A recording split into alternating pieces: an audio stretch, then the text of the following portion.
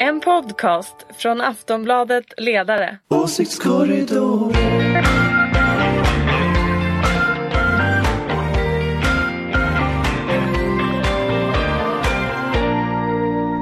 Nu börjar vi. Hej och välkomna till Åsiktskorridoren, första för 2018. Det är valår. Jag hoppas ni har haft vilsamma helger, för nu väntar 241 dagar är räknat ut att det är kvar till valet den 9 september. Medverkande är från Aftonbladets Aftonbladets ledarredaktion. Förlåt. Karin Pettersson och Anders Lindberg, välkomna. Tack. Och Ulrica Schenström är också med, moderat. Ja, välkommen med. Och jag heter Anna Andersson och jag jobbar också på Aftonbladet, ska jag säga. Som sagt, valåret har precis börjat. Det är inte riktigt rockat loss politiskt än, det kan man inte säga. Lite trevande. Det kom ett förslag om katter hemma, men det där, jag orkar inte. Vi kom fram till att det finns väl ingen politisk konflikt när det gäller djurskydd kanske. Eller? Det vet jag faktiskt inte, men det kändes inte riktigt som vi behöver sitta och gapa på varandra om katter. Men sjölejon var det också. Och sjölejon och elefanter. Ja, men däremot ser vi ju fram emot Folk Försvar som börjar på söndag. Ja, då börjar politiken. Då börjar vi kommer återkomma till Folk Försvar, kan jag säga. Men vi börjar med det, en sak i alla fall hunnit hända. Ja. Det är klart, han ska väl dit med sin tropikhjälm. Det är faktiskt ut i den så kallade verkligheten. Det är också snö i Folk Försvar, inte i Sälen. Men det kanske inte stoppar dig från din tropikhjälm. Vi återkommer till Folk Försvar. Nu återkommer vi till där vi skulle börja, nämligen att det enda vi har fått hittills den här veckan, en första initio publicerad här i Aftonbladet igår med partisympatimätning. Inte så himla dramatisk. Sossarna lite framåt, KD lite bakåt, Liberalerna fortfarande under spärren. Moderaterna står helt stilla. 23,7%. Har Kristerssons smekmånad över, skulle vi säga. Ulrika. Väldigt, väldigt, väldigt svårt att säga. Men alla får smekmånader och den tar alltid slut någon gång. Men det räcker nog kanske inte med att titta på en initio, utan du får ju se på flera mätningar. Men det var väl samma trend innan jul? Nej, då gick Moderaterna fortfarande upp precis innan jul. Upp. Jag tror att det gick upp fram till hans jultal. Jag tror det kommer att ses som vändpunkten sen. Efter jultalet. Gud, nu har du suttit och verkligen sagt jag måste liksom göra en analys här nu. Vad var det som bombades totalt i jultalet, menar du? Jag minns inte riktigt, för jag minns att alla hade förväntningar om att han skulle säga något och sen så sa han inget. Och det brukar alltid vara så här vändpunkter liksom. Men vi använde det till att, eller någon här, du var inte med då, men det var någon som klagade, om det var Daniel eller så, som klagade på de här jultalen som sen faktiskt blev en Twitter-tråd. Därför att Ove Nilsson på TT kom på att det var jag som hade kommit på det här med jultal.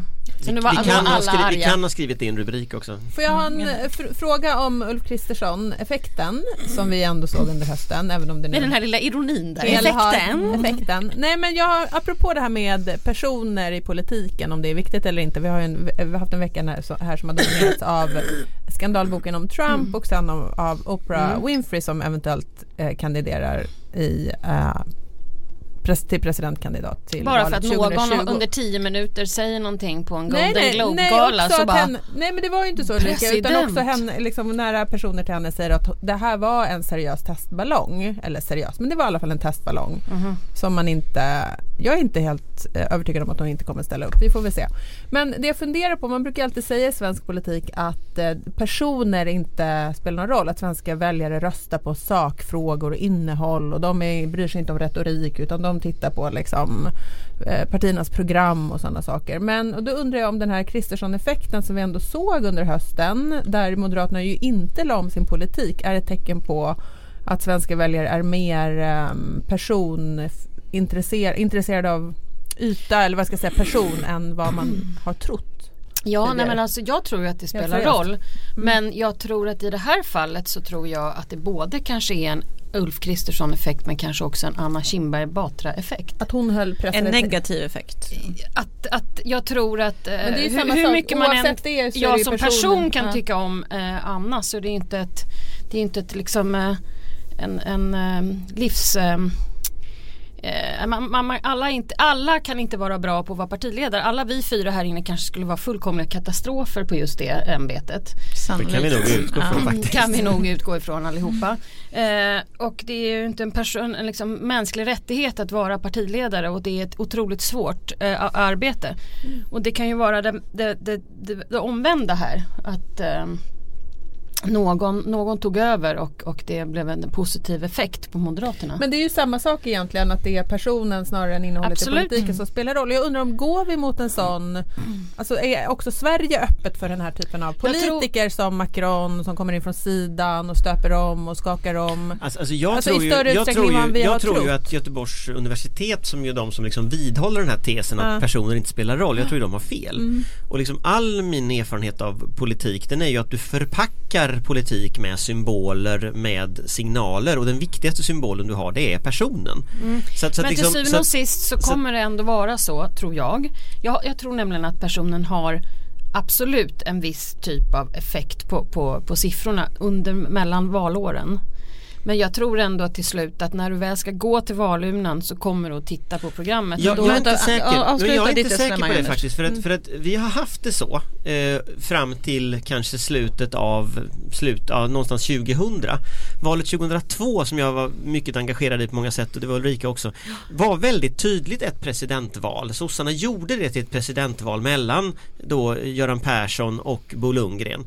Och jag tror att så här, effekten av det presidentvalet var dels att Moderaterna blev mos, men dels också att Moderaterna i valet efter gjorde exakt samma sak med Fredrik Reinfeldt. Och det gör att när vi nu går till val, då har liksom, det har satts en ny typ av så att säga, huvudkonflikt där de 2 statsministerkandidaterna vi ser blir på många sätt viktigare. Och det är också med det parlamentariska läget, det är så rörigt. Jag tror att du har delvis rätt. Men till syvende och sist så tror jag att du kan ha en jättepositiv spiral där allting går superbra, alla tycker wow, det här är fräscht, sådär. Men om du då inte levererar, utan du ställer och håller tal där du inte levererar några nyheter och du liksom gör inte det där, så tror jag inte att det hjälper till, utan du måste ju göra både och. Men min fråga är egentligen så här, vi ser ju reformer, Anders. Men kan jag få fråga det här då? Vi ser ju i många länder, inte bara i USA, att det kommer in politiska figurer från sidan som kanske har en bakgrund i politiken, men som säljer sig som att de är anti-etablissemang och att de vill liksom skaka om politiken. De är inte del av det gamla. Och det bygger ofta väldigt mycket på person, och det handlar ju inte bara om, det handlar både om den här någon slags populistisk våg, men det handlar också om ett nytt informations- och medielandskap som ju faktiskt fungerar annorlunda idag. Och då undrar jag, tror ni att det skulle vara möjligt också i Sverige? Men vi har väl egentligen Sverigedemokraterna, det är väl därför de finns. Det är väl samma effekt. Så det kanske nog ännu mer. Det ligger inte på en briljant, alltså, han är duktig. Ja, han är duktig, men han är inte den personen som kommer in. Och det är fortfarande ett politiskt parti. Av det. Ja, men så finns det någon svensk om det finns kändis för ytterligare något nytt. Jag tror att det finns definitivt den möjligheten eller risken.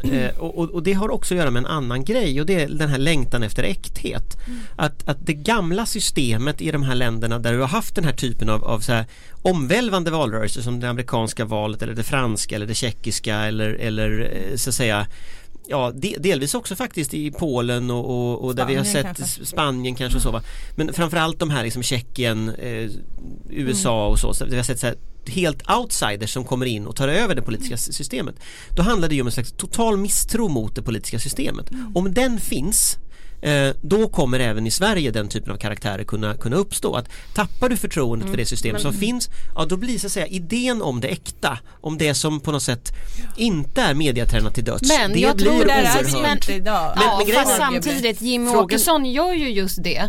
När han står ju och får recensera i en partiledardebatt. Han står ju och kommenterar och är inte en del av själva partiledardebatten. Nej, och det är ett journalistiskt misslyckande utan dess like. Enormt liksom problem, va? Men han gör ju just det. Att han ställer sig vid sidan av. Ja, men jag håller med om att Men du menar ändå att det skulle få plats en till? Jag är inte så säker på det. Jag menar att det skulle kunna hända jag menar så här, det finns i vårat system alltid en slags tidigare än september, någon slags septemberöverraskning som inträffade. Den kanske till och med en augustisöverraskning i och med att vi har flyttat valdagen nu. Men där någonting ritar om kartan. Det var liksom, det var öppna era hjärtan hjärtan vid något val som jag vill minnas. Det var det här med 130 miljarder i skattesänkningar som lanserades i valet 2002. Nej, men det var liksom olika saker. Det var via det nya arbetarpartiet storyn som slog igenom i något val. Det händer alltid någonting. Det sker alltid ett skifte när människor börjar bry sig om politik där i augusti, september. Kasta in i det en person som inte har varit politiker innan. Kasta in i det Gudrun Schyman kommer man ens med på valsedlar då? Är inte det för sent? Det är alldeles för sent. Det kan vara från något parti. Det behöver inte vara en person som redan står på valsedlar. Jag menar någonting utifrån.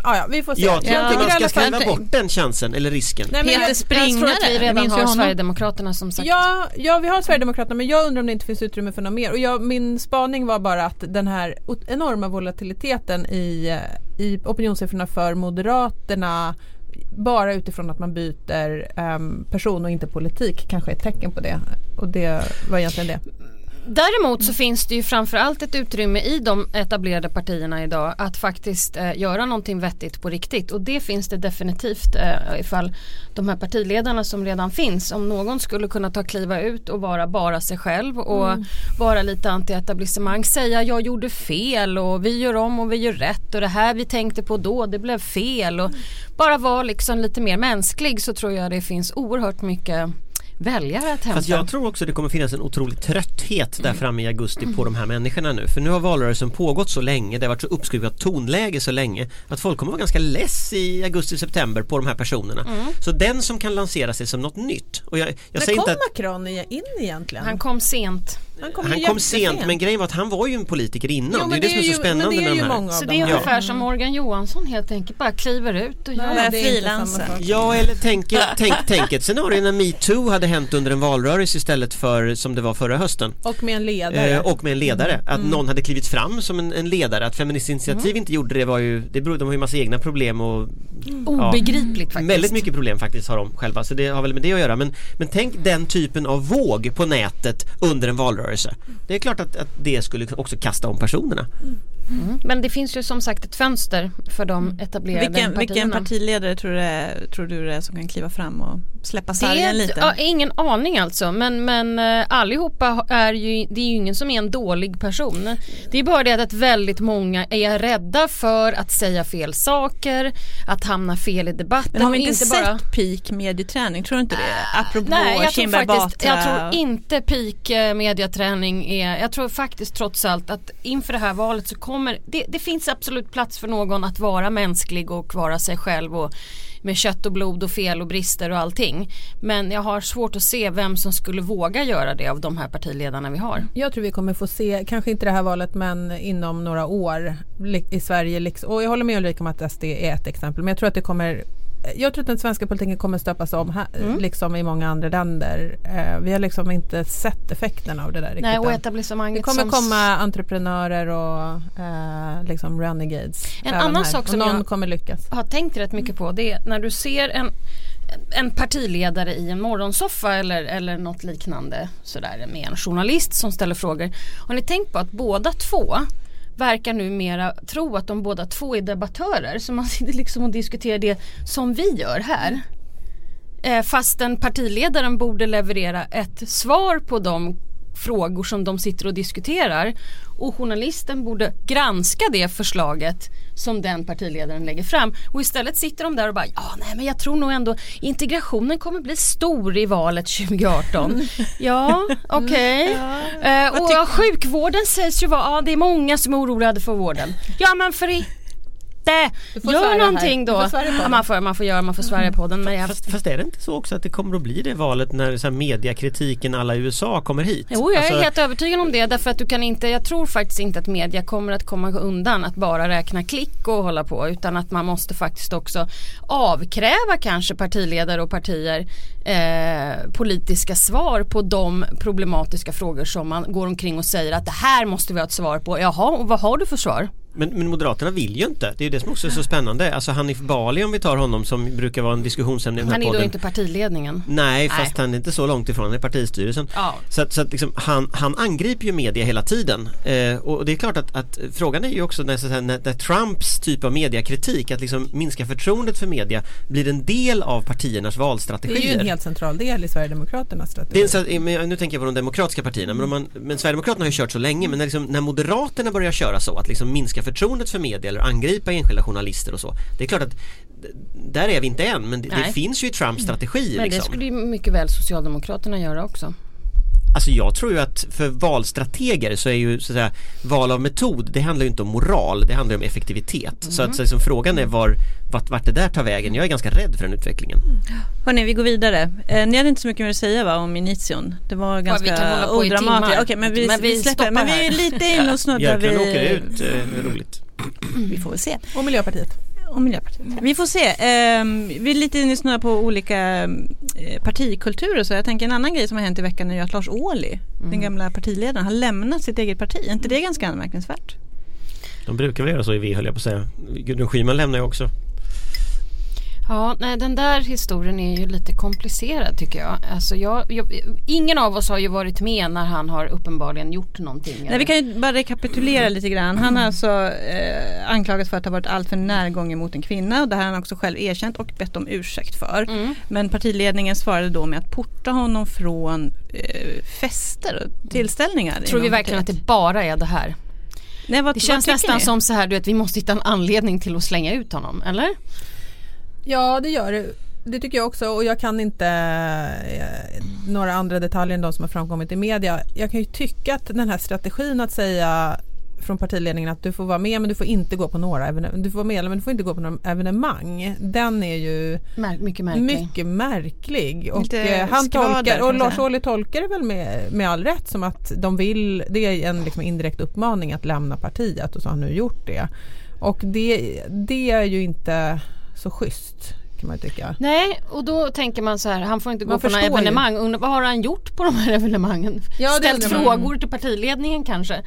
Vad har ni för... Du tror att det är en politisk grej bakom? Nej. Det var lite omöjligt. Så ursäkta mig, men jag bara undrar, den här senaste förslaget om, är vi verkligen säkra på att det är en bra? Närgången på ett mycket jobbigare sätt. Ja, jättejobbig. Jag har svårt att tro att det skulle vara en politisk grej. Hade inte någon kommit med den invändningen då? Hade inte någon sagt det då? Liksom? Alltså... Fast å andra sidan, om man säger så här, vi vill inte ha med dig på mötena längre för du är så himla jobbig och ställer massa frågor, då framstår man inte som särskilt öppen. Eller hur? Nej, det gör man ju inte. Nej, det borde man ha hört. Men borde inte någon ha sagt det då om det var det som var det riktiga motivet? Nej, det tror jag inte, man säger inte det. Jag tror inte man säger, nej. Alltså jag tycker ju att det märkliga, det är en sån märklig historia. Det var en sån märklig historia från början liksom det här. Och någonstans så känns det ju också, alltså Vänsterpartiet har väl 2 nu levande partiledare, Gudrun Schyman och Lars Ohly, och båda har lämnat partiet. Förutom liksom vad säger det om Vänsterpartiet? Det är ju lite märkligt ändå, det måste man säga. Alltså det är inget annat parti som har någon partiledare som har lämnat sitt parti överhuvudtaget, vad jag vet. Det är väldigt rörigt i många partier just nu, men titta på Vänsterpartiet, och sen hade vi hela den här soppan med Miljöpartiet innan jul med Pernilla Stålhammar, olika anklagelser hit och dit, och personer som inte får uttala sig i olika frågor. Alltså det är men är det inte lite nomineringstider också? Jo, det har ju varit det. Det ställer väl till mycket ofta sånt som ställer till väldigt mycket. Det är ju alltid här förbannade nomineringstiderna. Folk beter sig som idioter. Och det är kanske det absolut värsta med politik. Det är ju de här, när de ska in på listorna, tiderna, när de liksom gör vad som helst för att misskreditera sina kamrater. Fast just den här miljöpartihistorien, den är ju också så otroligt, den är ju så liksom också det är lite som Vänsterpartiet, den är så svårbegriplig för man kan så lite om vad som egentligen har hänt. Man har en känsla av att det finns mycket mer här som vi inte vet. Det måste ha hänt massa mer saker som man inte vet, va? Och sen så går liksom Miljöpartiets partisekreterare ut och tvärsäkert säger det finns inga kontakter med ryssarna. Och så vet alla som följer mediaflödet att det gör det visst det. Alltså du har miljöpartistiska riksdagsledamöter som varit med på de här liksom ryska informationsinsatserna mot den här övningen Aurora, till exempel det här lägret på Åland som ju ryssarna ordnade, som var en sån här kampanj. Jag tror att när det gäller just Miljöpartiet så tror jag väldigt mycket av allting som händer där är på oerfarenhetskontot. De har varit ett ganska ungt parti som har suttit i opposition hela tiden, kommer in i regeringsställning och kommer i total total chock över hur det fungerar. Förstår inte från början att man har ett kollektivt ansvar. Förstår inte alls vad som händer med ett parti när man sitter i regeringsställning. Så att jag tror att det är därför kaoset i Miljöpartiet är. Fast hade de inte lärt sig det efter den här Kaplan-historien? Nej, jag tror inte det. Lite... Nej, därför att du kan inte, nej, så här, jag tror att Socialdemokraterna satt så himla länge ensamma i regeringsställning att partiet är en del av partiets själ är att sitta i regeringsställning. Medan Miljöpartiet, när skulle de ha lärt sig det? Nu vill det räcker inte med en grej. Nu vill jag prata lite mer om Vänsterpartiet. Därför att det är något intressant med Vänsterpartiet tycker jag. Att på Initio, nu gick de ju fram lite grann om jag inte missminner mig den. Men det finns ju någonting konstigt. Nu har de ju haft liksom en trendmässig ökning, men de borde ju öka ännu mer. Det här är ju liksom ett av de mysterierna tycker jag i svensk politik. Apropå det här med anti-etablissemang och liksom populistiska vågor och så vidare, och liksom Socialdemokraterna har gått mot mitten i trygghetsfrågor och i hårda tag. Varför lyfter inte Vänsterpartiet mer? Varför fångar de inte upp det här liksom vänstermissnöjet som finns mot S och sådär? Och då verkar de också hela tiden trassla in sig i de här interna processerna och interna konflikterna. Vi hade den här konflikten kring Amineh Kakabaveh som liksom infekterade det är de här gamla, och så väl inte riktigt utläckt än heller. Som inte är utläckt än, absolut inte. Och sen nu det här med Lars Ohly, så att de är liksom, verkar fastna i såna här interna krishantering istället för att liksom vara utåtriktade och fundera, komma ut. Men liksom. jag undrar en sak, både med Miljöpartiet och Vänsterpartiet, och det är så här, båda partierna har ju blivit väldigt centralstyrda. Alltså det var ju en gång medlemsrörelser underifrån, proteströrelser från vanliga människor som ville förändra. Vänsterpartiet har varit men det har varit, nej herregud, det har varit ett anarkistiskt parti i ganska hög utsträckning. Den här partiledningen och liksom det är också Miljöpartiets ledning, de centraliserar ju väldigt mycket av makten runt sig själva. Och det är klart att vad händer i ett parti där människor är vana att göra lite som de vill när de plötsligt inte får det? Och då känner jag ju på något sätt att det blir lite som ett lopp på en tryckkokare liksom, och så bubblar det upp massa andra konstiga saker, och så försöker partiledningen inte hantera det politiskt utan genom någon slags mediahantering istället för liksom partipolitiskt. Får jag bara fråga någonting, bara lägga på här på Vänsterpartiet. Det finns ju, alltså partisekreteraren Aron Etzler är ju inte ett dumhuvud, han är ju riktigt smart. Han är extremt smart. Ja, var har han tagit vägen? Ja, han vill ju absolut inte ta i några av de här frågorna. Man hör ju honom inte, det är den här biträdande partisekreteraren som får ta alla smällar, och Sjöstedt gömmer sig ju också. Så att de ligger lågt. De vill inte vi undrar, var är Aron Etzler? Nej, men Aron liksom brukar ju annars tidigare vara bjuder in honom. Ja. Vi bjuder in Aron Etzler. Aron, kom hit. Och fråga honom om Lars Ohly, vad hände egentligen? Han kommer säkert vara jättesugen på att komma. Men vi gör det. Ja, vi gör det. Vi undrar vad Aron Etzler, du är välkommen när som helst. Sista grejen, vi återvänder Anders baby, Folk och Försvar. Nej, nu kommer det vara så monolog. Nej, vi ska försöka hålla det här lite, för det har ju faktiskt inte varit än, så att vi kan bara säga att på söndag börjar Folk och Försvar. Vad kan vi förvänta oss? Vad är Folk och Försvar? Ja, vad är Folk och Försvar? Politiker i kofta. I Sälen. Folk och Försvar, det är en organisation som bildades i samband med så att säga andra världskriget, där själva grundidén var att försvarsorganisationer, frivilliga försvarsorganisationer och militären och arbetarklassen stod i motsättning till varandra. Och då ville man liksom samla de här två rörelserna. Å ena sidan liksom den traditionella högern, den traditionella vänstern, bonderörelsen, kooperationen, massa sådana här folkrörelser runt idén om att alla är ansvariga för försvaret av Sverige. Och det här har då en rikskonferens som nu har varit i en hisklig massa år och ganska länge i Sälen, där alla de här människorna träffas. Så det är liksom ordföranden för alla de här olika organisationerna, frivilliga försvarsorganisationer, folkrörelser och allting annat, politiska ungdomsförbund, partier, riksdagsledamöter och en hisklig massa journalister. Och Anders Lindberg har varit där ganska länge. Ja. Och Anders känner inför Folk och Försvar som små barn känner inför julafton. Ja, men och Folk och Försvar har då det intressanta med Folk och Försvar är att det är liksom en rest av det korporativa Sverige på något sätt. Därför att alla de här människorna representerar ju någon annan. Så det är enormt många så här starka organisationer som är där. Men det som är spännande runt Folk och Försvar, det är ju dels det sociala, att träffa de här människorna, men dels också programmet. Och programmet på scenen brukar vara fantastiskt bra. Och där bjuder man in de absolut främsta experterna på i princip alla områden. Försvar, säkerhet, polisfrågor, så att säga hela spektrat med samhällsskydd. Det känns som det finns väldigt mycket att prata om i år. Det gör det. Och i år kommer då statsministern dit, oppositionsledaren Kristersson kommer dit och håller sitt första utrikespolitiska tal. De brukar inte alltid vara där alltså. Nej. Och det är spännande nu med Kristersson, som är kanske det en av de saker jag tittar mest på den här gången, det är att han håller sitt första säkerhetspolitiska tal överhuvudtaget. Så nu får vi ju reda på liksom vad faktiskt den som kan bli statsminister i Sverige kommer att göra, om han nu blir det. Det ska bli spännande att se också vad Hulta hittar på. Hulta. Vad borde han hitta på? Och vi pratar nu om försvarsminister. Jag ser här också att Peter Hultqvist, Hulta slår tillbaka om att det finns en spricka mellan honom och Margot. Det är ju alltid en bra strategi. Eller hur? För det har ju aldrig förut funnits sprickor mellan just försvarsdepartementet och utrikesdepartementet. Aldrig. Så alla kommer ju att tro precis vartenda ord han säger. Det här var alltså ironi. Nu, vilken nördighetskommentar. Men för att Folk Försvar brukar ju också vara starten på det politiska året, och det kommer en massa utspel. Folk får avgå. Juholt fick ju avgå efter Folk Försvar. Just det. Så jag undrar vad som kommer. Det som har kommit i veckan är ju en opinionsundersökning om NATO.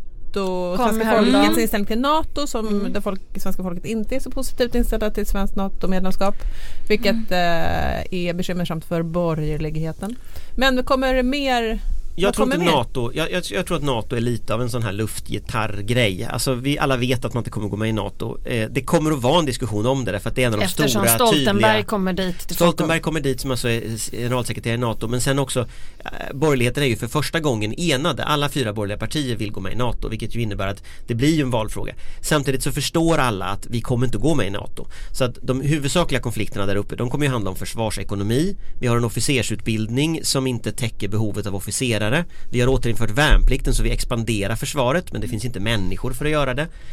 Man kommer att diskutera luftvärnssystemet. Det låter kanske jättetekniskt, men det är alltså en enorm kostnad. Men politiskt, vad blir det för politiskt? Men det är de här kostnaderna som är man egentligen? Handlar det om pengar? Alltså? Rejält oense på några års sikt. Moderaterna säger ju öppet att man vill ha 2% av bruttonationalprodukten på försvar. Vi ligger just nu på 1,1%, så att vi snackar rejäla ökningar. Men sen handlar det ju om också så här volymen. I princip så har Sverige gått från att ha ett försvar på ett antal 100 000 personer som kan försvara hela landet, till att gå till ett försvar som kan försvara Stockholm i en vecka. Och nu börjar det här försvaret som kan försvara Stockholm i en vecka att successivt expandera till att kunna försvara hela landet. Södertälje. Nu är vi snart i Gnesta. Snart i Gnesta. Snart i Gnesta. Det är en bit kvar till Gnesta. Hela tunnelbanenätet. Så att liksom den diskussionen och takten i det kommer ju vara liksom huvudfrågan här. Sen finns det personfrågorna som är intressanta, och då är liksom bråket mellan Hultqvist och Margot Wallström är ju intressant. Även om de säger att det inte finns, men det är ju som sossarna som säger att det finns inga fall. Det kommer att bli väldigt intressant, det håller jag med om, att se vad Ulf säger för någonting i sitt Ulf Kristersson. De två liksom politiskt intressanta.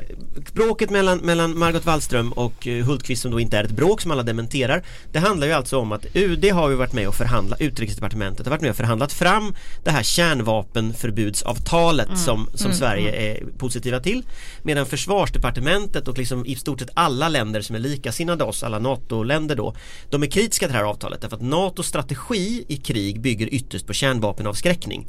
Och då vill inte NATO, och framförallt USA och Storbritannien, de stora NATO-länderna, vill inte att Sverige skriver på det här avtalet. Och då finns det kanske större förståelse inom försvarssektorn för att Sverige inte ska skriva på det här avtalet än det finns än i utrikesdelen. Och i grunden så handlar det här, hur trovärdigt är det att NATO skulle dra tillbaka det skydd och det samarbete man har med Sverige om man skriver på det här avtalet. Inte så troligt. Och då tror ingen på det på UD. Och då liksom, och där är konflikten. Sen finns inte konflikten naturligtvis. Men Anders, du som är så otroligt intresserad av utrikes- och försvarsfrågor, du kan väl också, nu försöker jag faktiskt inte vara elak eller så, utan nu menar jag verkligen allvar. Det kommer ändå vara ett ganska intressant utrikespolitiskt år, tror inte du det? Jo. Med Mellanöstern, fortsättning på USA, Europasamarbetet, Brexit, allt det där. Men framförallt Mellanöstern, eller har jag fel? Nu frågar jag dig på riktigt. Ja. Alltså, den här veckan har vi ju besked om Trump ska återigen ge besked om Iran. Det är ju Iran är ju otroligt spännande. Det är en jättestor fråga. Du har Nord- och Sydkorea såklart. Alltså den riktigt stora frågan. Iran är en av dem, Jerusalem är en annan. Exakt. som Trump har trasslat till alldeles på egen hand. Men sen är det ju, vad händer med Syrien och Irak efter IS? Därför att efterhanteringen av i stort sett alla de här tidigare konflikterna, alltså efterhanteringen av Afghanistan, efterhanteringen av Irakkriget, efterhanteringen av Libyen har gått fullkomligt åt skogen. Och frågan är, har vi lärt oss av det? När det nu kommer att bli någon slags fred, är väl fel uttryck, men liksom mindre konflikt i Syrien och Irak. Har vi lärt oss då att vi nu måste från väst gå in, återuppbygga så det inte händer igen? Eller tänker vi göra om samma misstag? Det blir ju liksom en fråga som kommer att avgöra krig och fred i kanske 20-30 år framöver. Ja, visst. Och det är i år som det händer. Men det ska bli otroligt spännande i alla fall att se Folk och Försvar. Ulrika? Nej, jag blir aldrig inbjuden på någonting som har med utrikes och försvar och sånt där. Jag är liksom mot. Jag får bara gå på sån här finanspolitiska rådet och sånt blir jag inbjuden till. Eller konjunkturinstitutet, sånt. De håller inte till fjällen. Men jag säger det, lyssna nu. Jag vill också någon gång gå på utrikes och försvar. Det var därför jag till och med ställde frågan till Anders. Jag har liksom nedlåtit. Nästa år. Hallå, next year. Du blir inbjuden till någon panel där och kommentera. Ja, jag måste ta mig in i det där. Men vet du vad du ska göra då? Då ska du bli väldigt intresserad av ryska valet som är i mars. Just det, och är du intresserad av ryska valet så kommer alla att vilja prata med dig. Nu har du lite... Så det är tips från... Du får läsa på lite. Du kommer också få jättemånga nya följare på Twitter. Wow, inga ganska många. Många nya följare. Hörni, jag tror att vi måste börja runda av här. Vi kommer säkert få en liten rapport från Folk Försvar nästa vecka. Kan hända. Vi tackar. Det sänds också följ Anders i sociala medier. Man börjar nästan tro att han jobbar på Folk och Försvar. Ja, jag vet. Det är obehagligt. Älskar Folk och Försvar. Hörni, tack för den här gången. Ulrica Schenström, Karin Pettersson, Anders Lindberg. Jag heter Anna Andersson. Vi hörs nästa vecka igen. Hej då! Trevlig helg! Hej då!